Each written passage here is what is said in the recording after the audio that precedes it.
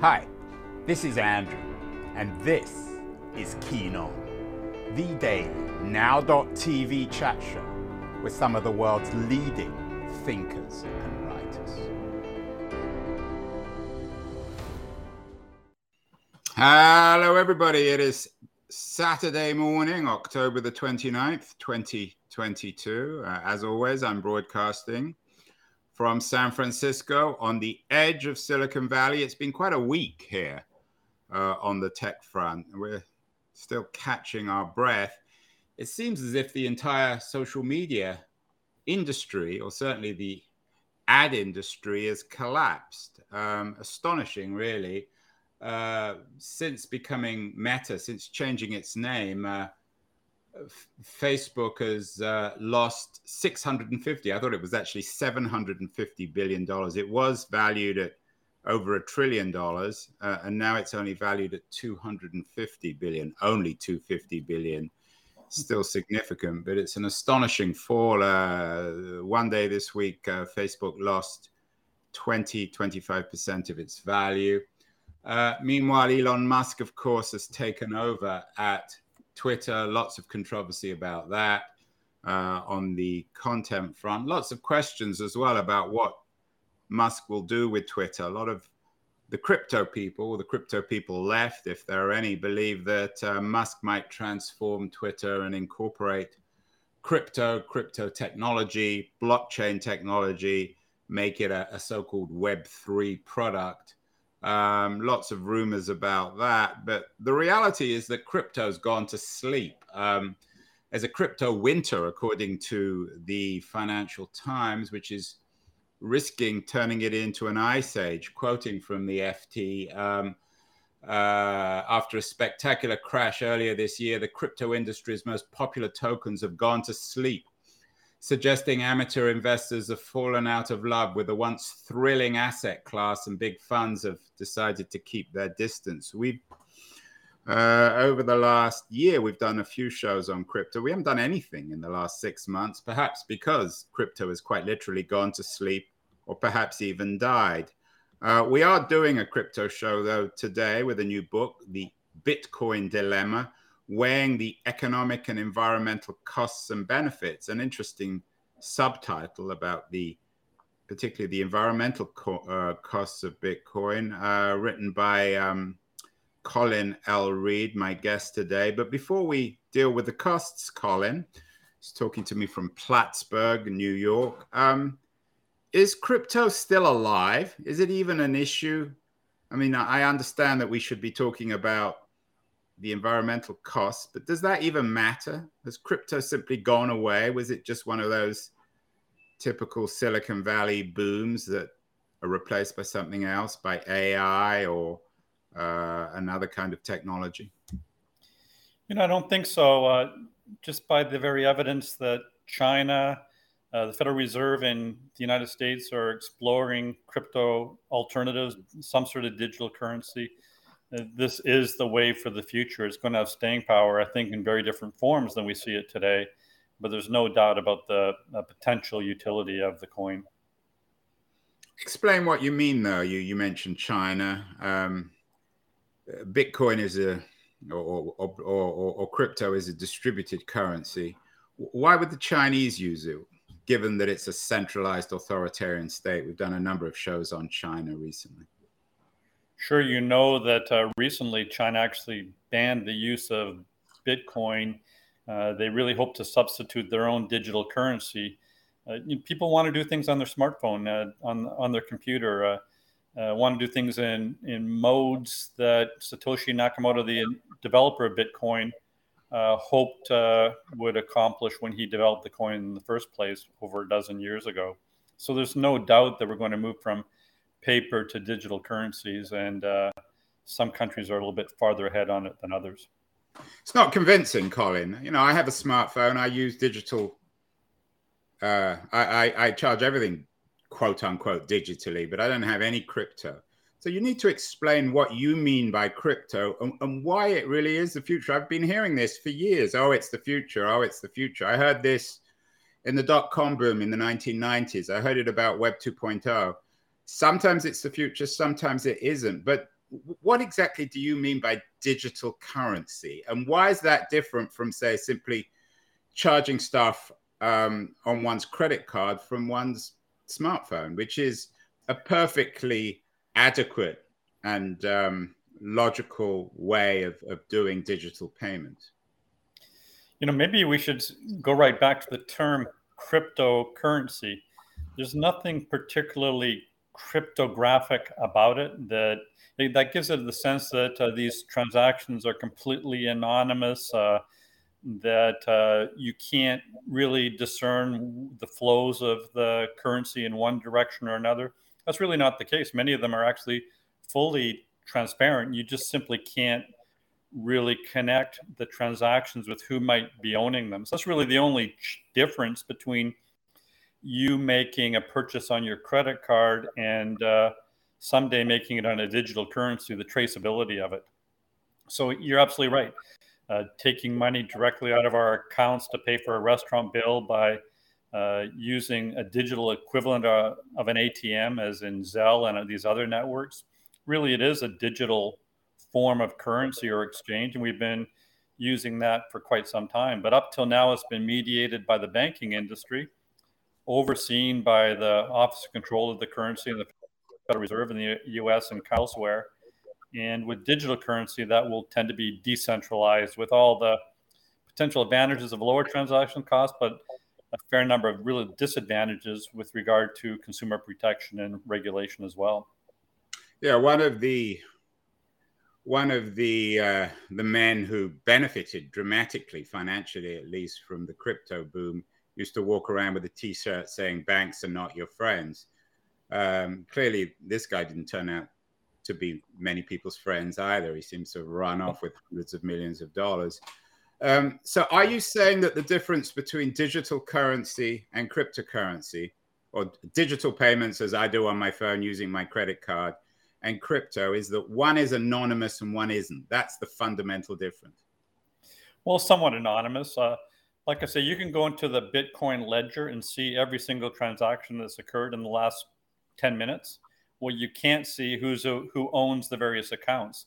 Those are protected by almost the equivalent of banks, these large exchanges that essentially oversee and protect your currency in the cloud.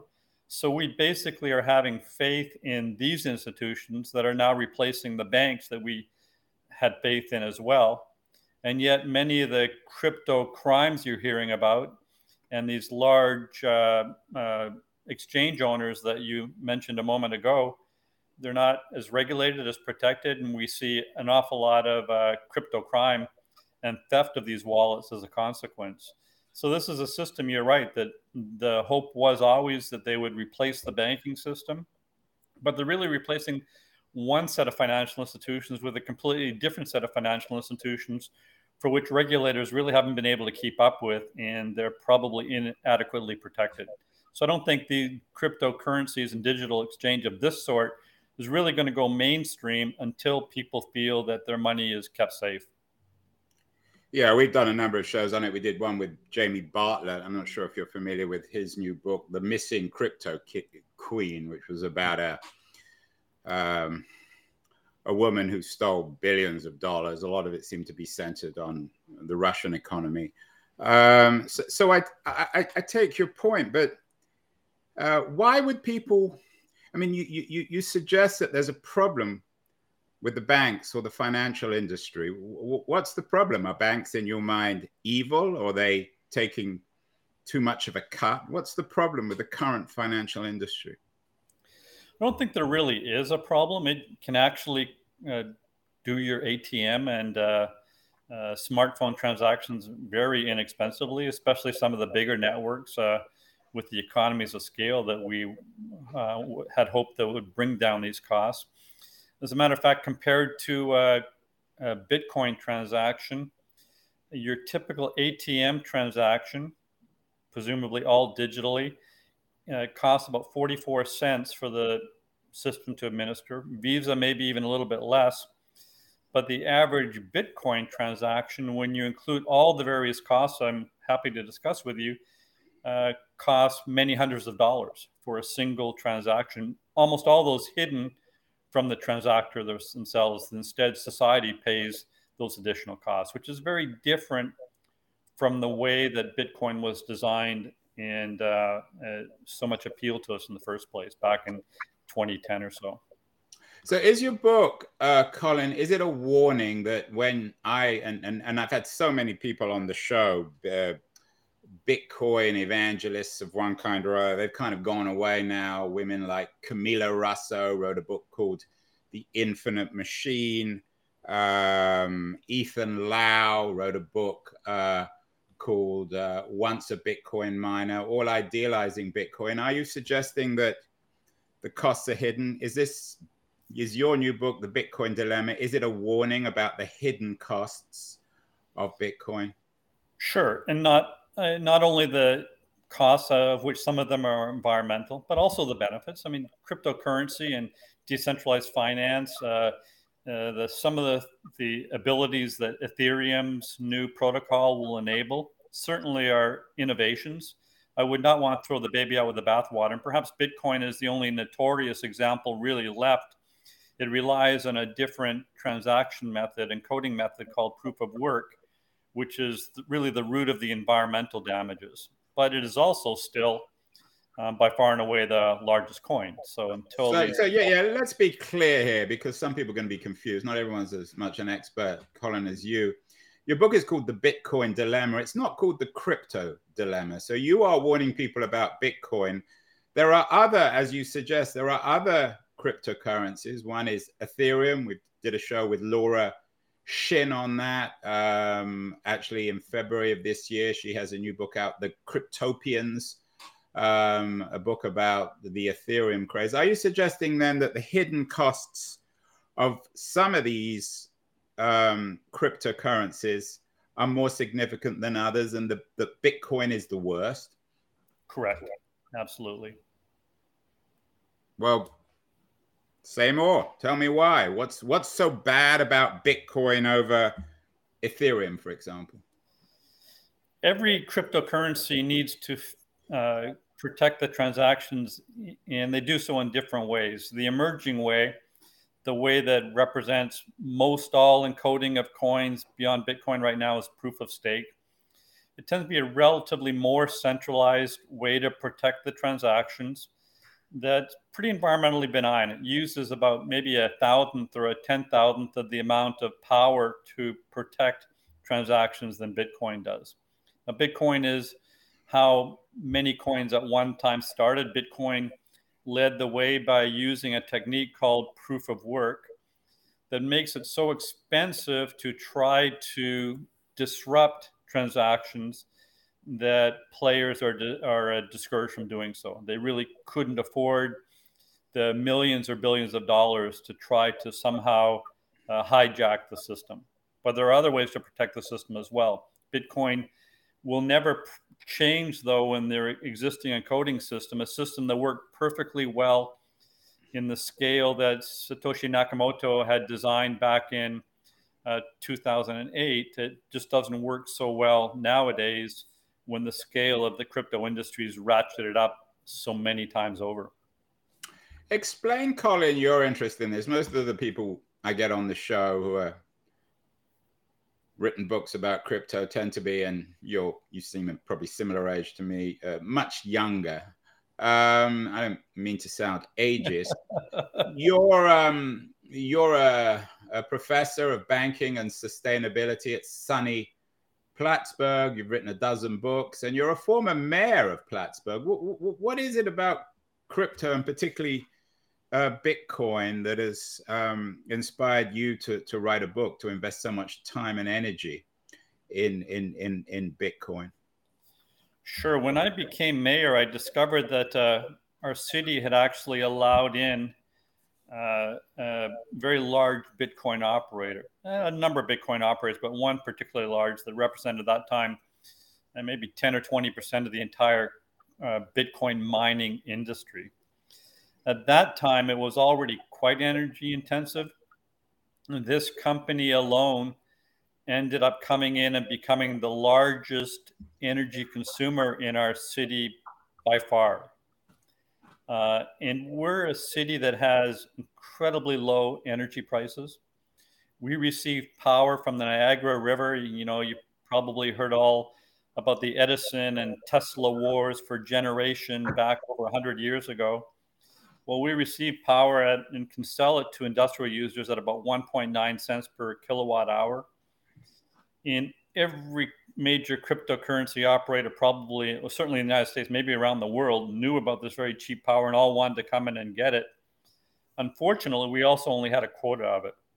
When we sold that 10 megawatt capacity to this Bitcoin miner, it used all the excess capacity our city had, and even forced me to go out and buy more sustainable energy on spot markets to make up for the occasional shortfall, which ended up being very costly for our residents, created quite an outcry, and caused me to have to understand and then ultimately deal with this industry in ways that are quite novel, but ended up meeting our needs here.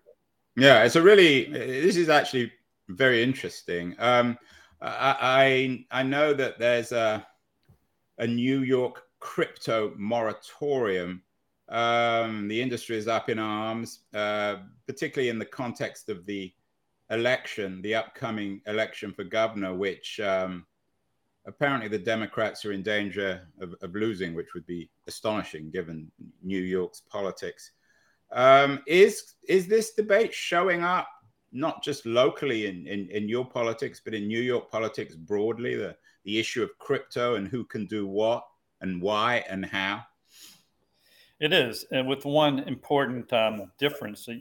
As you know, we in Plattsburgh imposed a moratorium up to 18 months to try and better understand the industry and figure out ways to cope with it.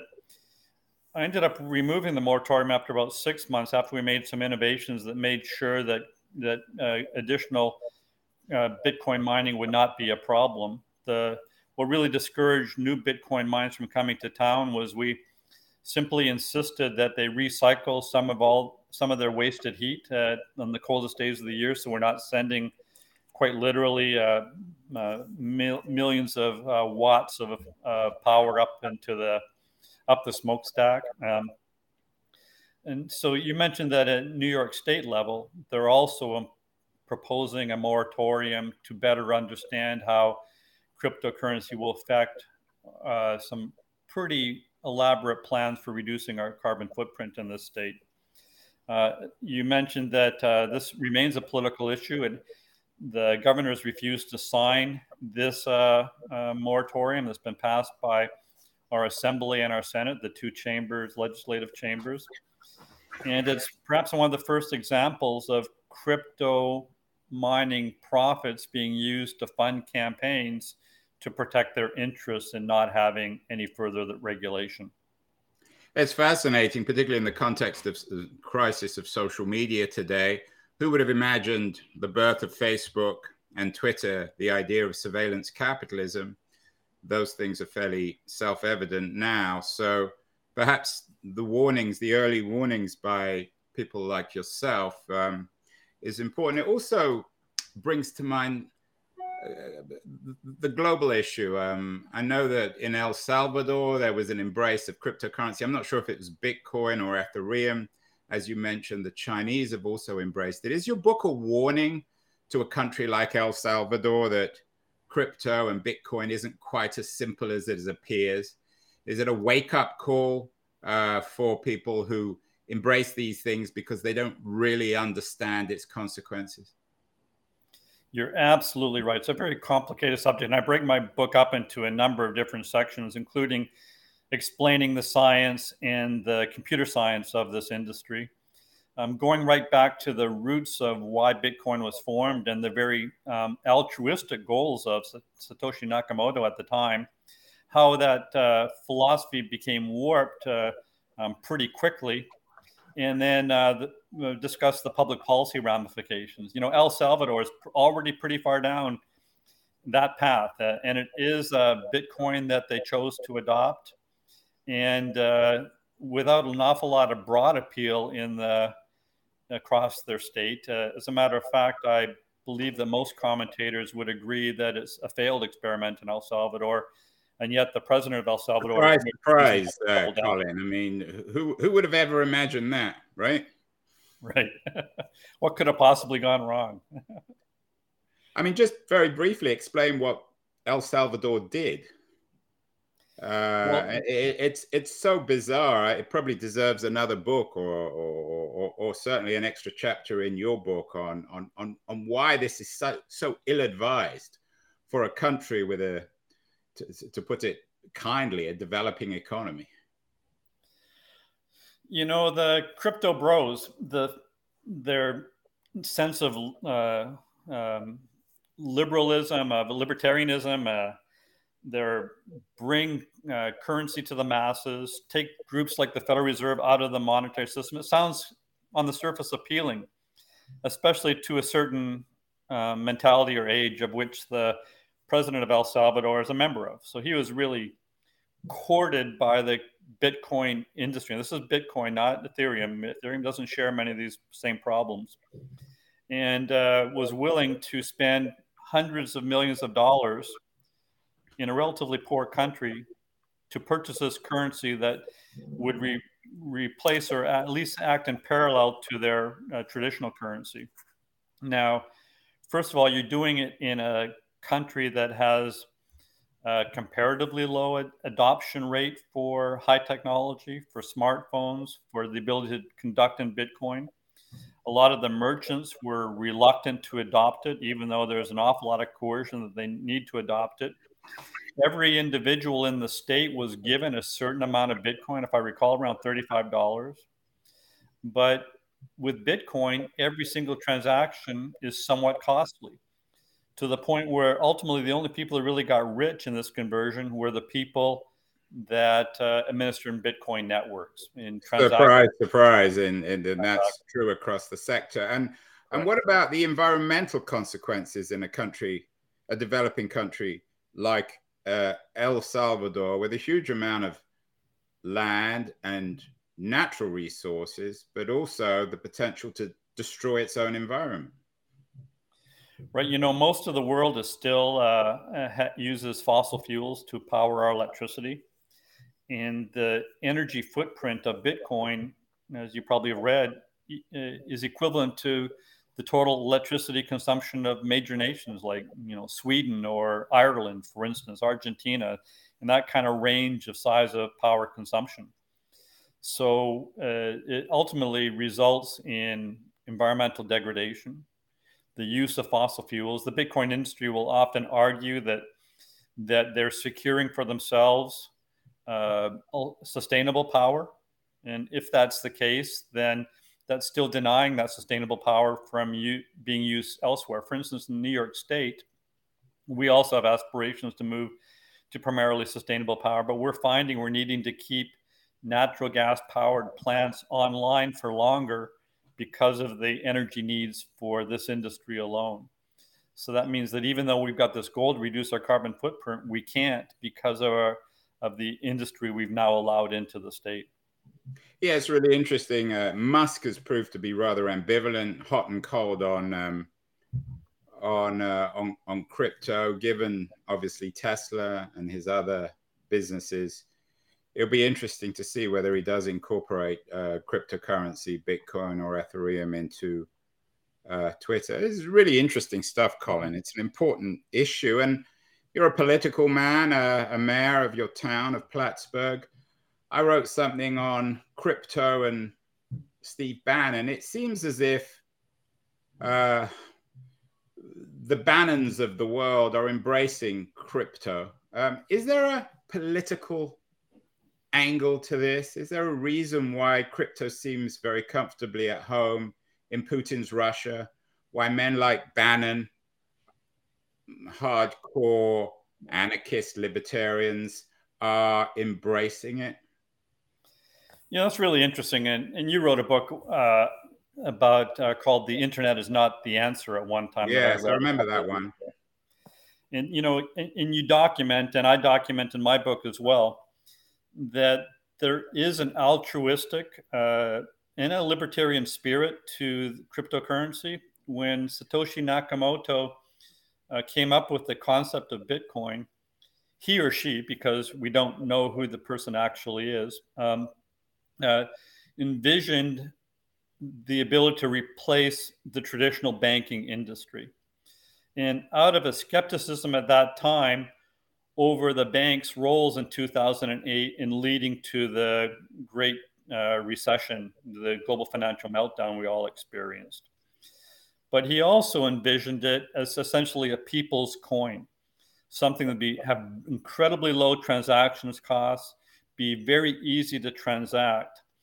But since then, it had really been adopted from those kind of small L libertarian roots into the corporate greed that you discuss in your book and I discuss in mine, replacing the altruists who had very noble goals. And even though Satoshi Nakamoto would now be one of the most wealthy people in the world, had he or she tapped into the wealth that they created, he left that wealth completely. Would we say that Satoshi Nakamoto, the equivalent would be Tim Berners-Lee, who invented the World Wide Web, gave it away to humanity for free, and then has watched aghast as billions, tens of billions, trillions of dollars have been made, and in many ways it's corrupted our culture, our commerce. Is that the equivalent, even though we don't even know who this character is?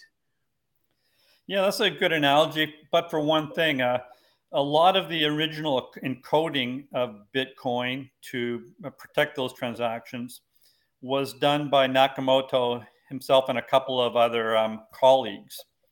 And in return for being willing to do that encoding at that time, and we still are rewarded with Bitcoin as a subsidy to be willing to do that work. Now, the Bitcoin that Nakamoto mined would now be worth, or at least back last year was worth tens of billions of dollars, which he never touched. So that's the only difference, is that Nakamoto potentially was made a billionaire, and if Nakamoto really truly still exists and survives today, is one of the richest people in the world, but never touched that wealth. Nakamoto's goal was always altruistic, to create a people's coin. But once people saw very quickly the level of incredible wealth that coin could create, that kind of gospel of Nakamoto was replaced by a gospel of greed, which you and other commentators have documented. Yeah, and you don't have to be a genius to see through this stuff. I mean, I wrote about it. Lots of other people did. We've heard about, the people's coin, the people's republic, the people's this, the people's that. Sometimes it's true, but ultimately it's a great seduction. It's a nice marketing tool to encourage people. And it's particularly attractive on the Bitcoin crypto front because it offers a people's coin, and it also offers the people this speculative mania of getting rich fast. And of course, most of the people now involved in the Bitcoin crypto speculative mania have not so much got rich fast, but have got poor fast. Let's end, Colin, by trying to think forward. I wrote something in August suggesting that by 2042, Trump, please God, crypto, QAnon and other things won't exist. Trump certainly won't, and I don't suppose QAnon will, although there may be other weird conspiracy theories. Hopefully I'll still be around in 2042 and you. What do you think on crypto? In 2042, you suggested at the beginning that you thought it was going to survive. So my question to you is twofold. Firstly, what do you predict? But secondly, and perhaps more importantly, particularly in the context of the Bitcoin dilemma, what are you advising should exist in 2042 if some sort of distributed digital coin system is inevitable? Is it an Ethereum style one as opposed to a Bitcoin one? Correct. Ethereum is designed in a very different way that allows it to revise the transactions much more frequently, 40 times more quickly than Bitcoin can, at a rate that could approach at least the rapidity of transactions you would expect when you use your Visa card. Also, in Ethereum and other newer protocols, you can do an awful lot of other things. For instance, You will be able to take out car loans and small personal loans. It can act as a savings mechanism and earn an interest rate, all various more elaborate contracts that can be built into modern coins through something called decentralized finance. Bitcoin really isn't amenable to that, and it would be difficult, if not impossible, to modify the coin to do so. To do any modifications of the Bitcoin protocol requires a vote of the majority of all the mining potential capacity in the entire world. And miners are reluctant to modify the coin in any way to make it more energy benign, to make it transact more frequently, etc. Because ultimately any change that increases efficiency is going to take profits out of the mining industry and contribute to their downfall. I know, I take your point, but you come back to Ethereum. You said it's a better model, but even with Ethereum, you still require enormous production costs. Ethan Lau wrote the book Once a Bitcoin Miner. He might follow up with Once an Ethereum Miner. I mean, Ethereum and all these other cryptocurrencies still require mining. They still require enormous amounts of computer power to be produced. So they're not necessarily radically better, are they, for the environment? They are radically better. And as you know, Ethereum's moving to a new protocol called Proof of Stake that's about 1,000 times more energy efficient, as more centralized. Essentially, you're requiring entities to stake or ensure that the coin isn't corrupted, rather than using vast amounts of electricity as a credible threat to prevent corruption. So all the new coins that are being developed, and even Ethereum that transition to proof of stake, is radically better in the energy space. Colin, excuse this maybe naive question. Why does cryptocurrency require mining? Why does it require this massive investment of computer power? It doesn't all, only Bitcoin really anymore.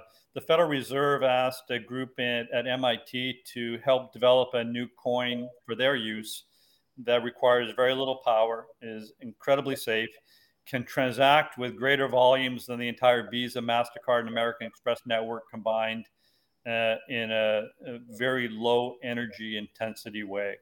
So there are ways to do everything that we had hoped Bitcoin and Ethereum could do at some point. We can do that in other ways. But probably the difficult part is who are going to let them do that. It's going to be something that central banks around the world essentially monopolize. It's going to be something that our existing commercial banks are enlisted to do the clearing of transactions.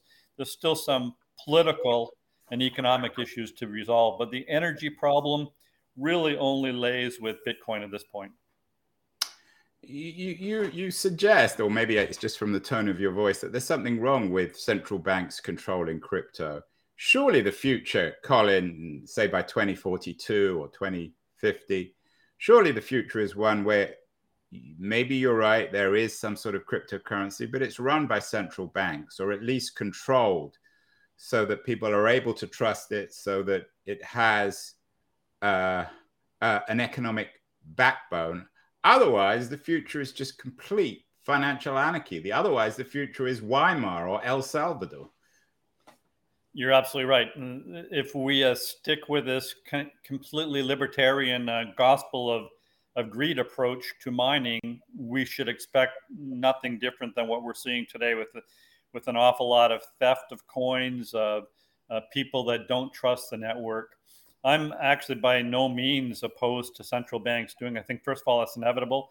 And second of all, we need to impose on this industry the same sort of regulations we realized we needed to impose on the banking industry back in the 1930s with those banking failures. So central banks need to be a role. It doesn't make sense. I know there's an awful lot of people that are critics of central banks and the Federal Reserve, especially after 2008, including Satoshi Nakamoto. Yeah, we've had some shows on, certainly very critical of the Federal Reserve. So yeah, there's certainly not ideal. No one would pretend that. It isn't, and I'm a critic myself of the Federal Reserve over the last year or two in kind of missing the boat with regard to inflation. But monetary policy is one of the two prongs of macroeconomic policy that Keynes developed, back almost 100 years ago.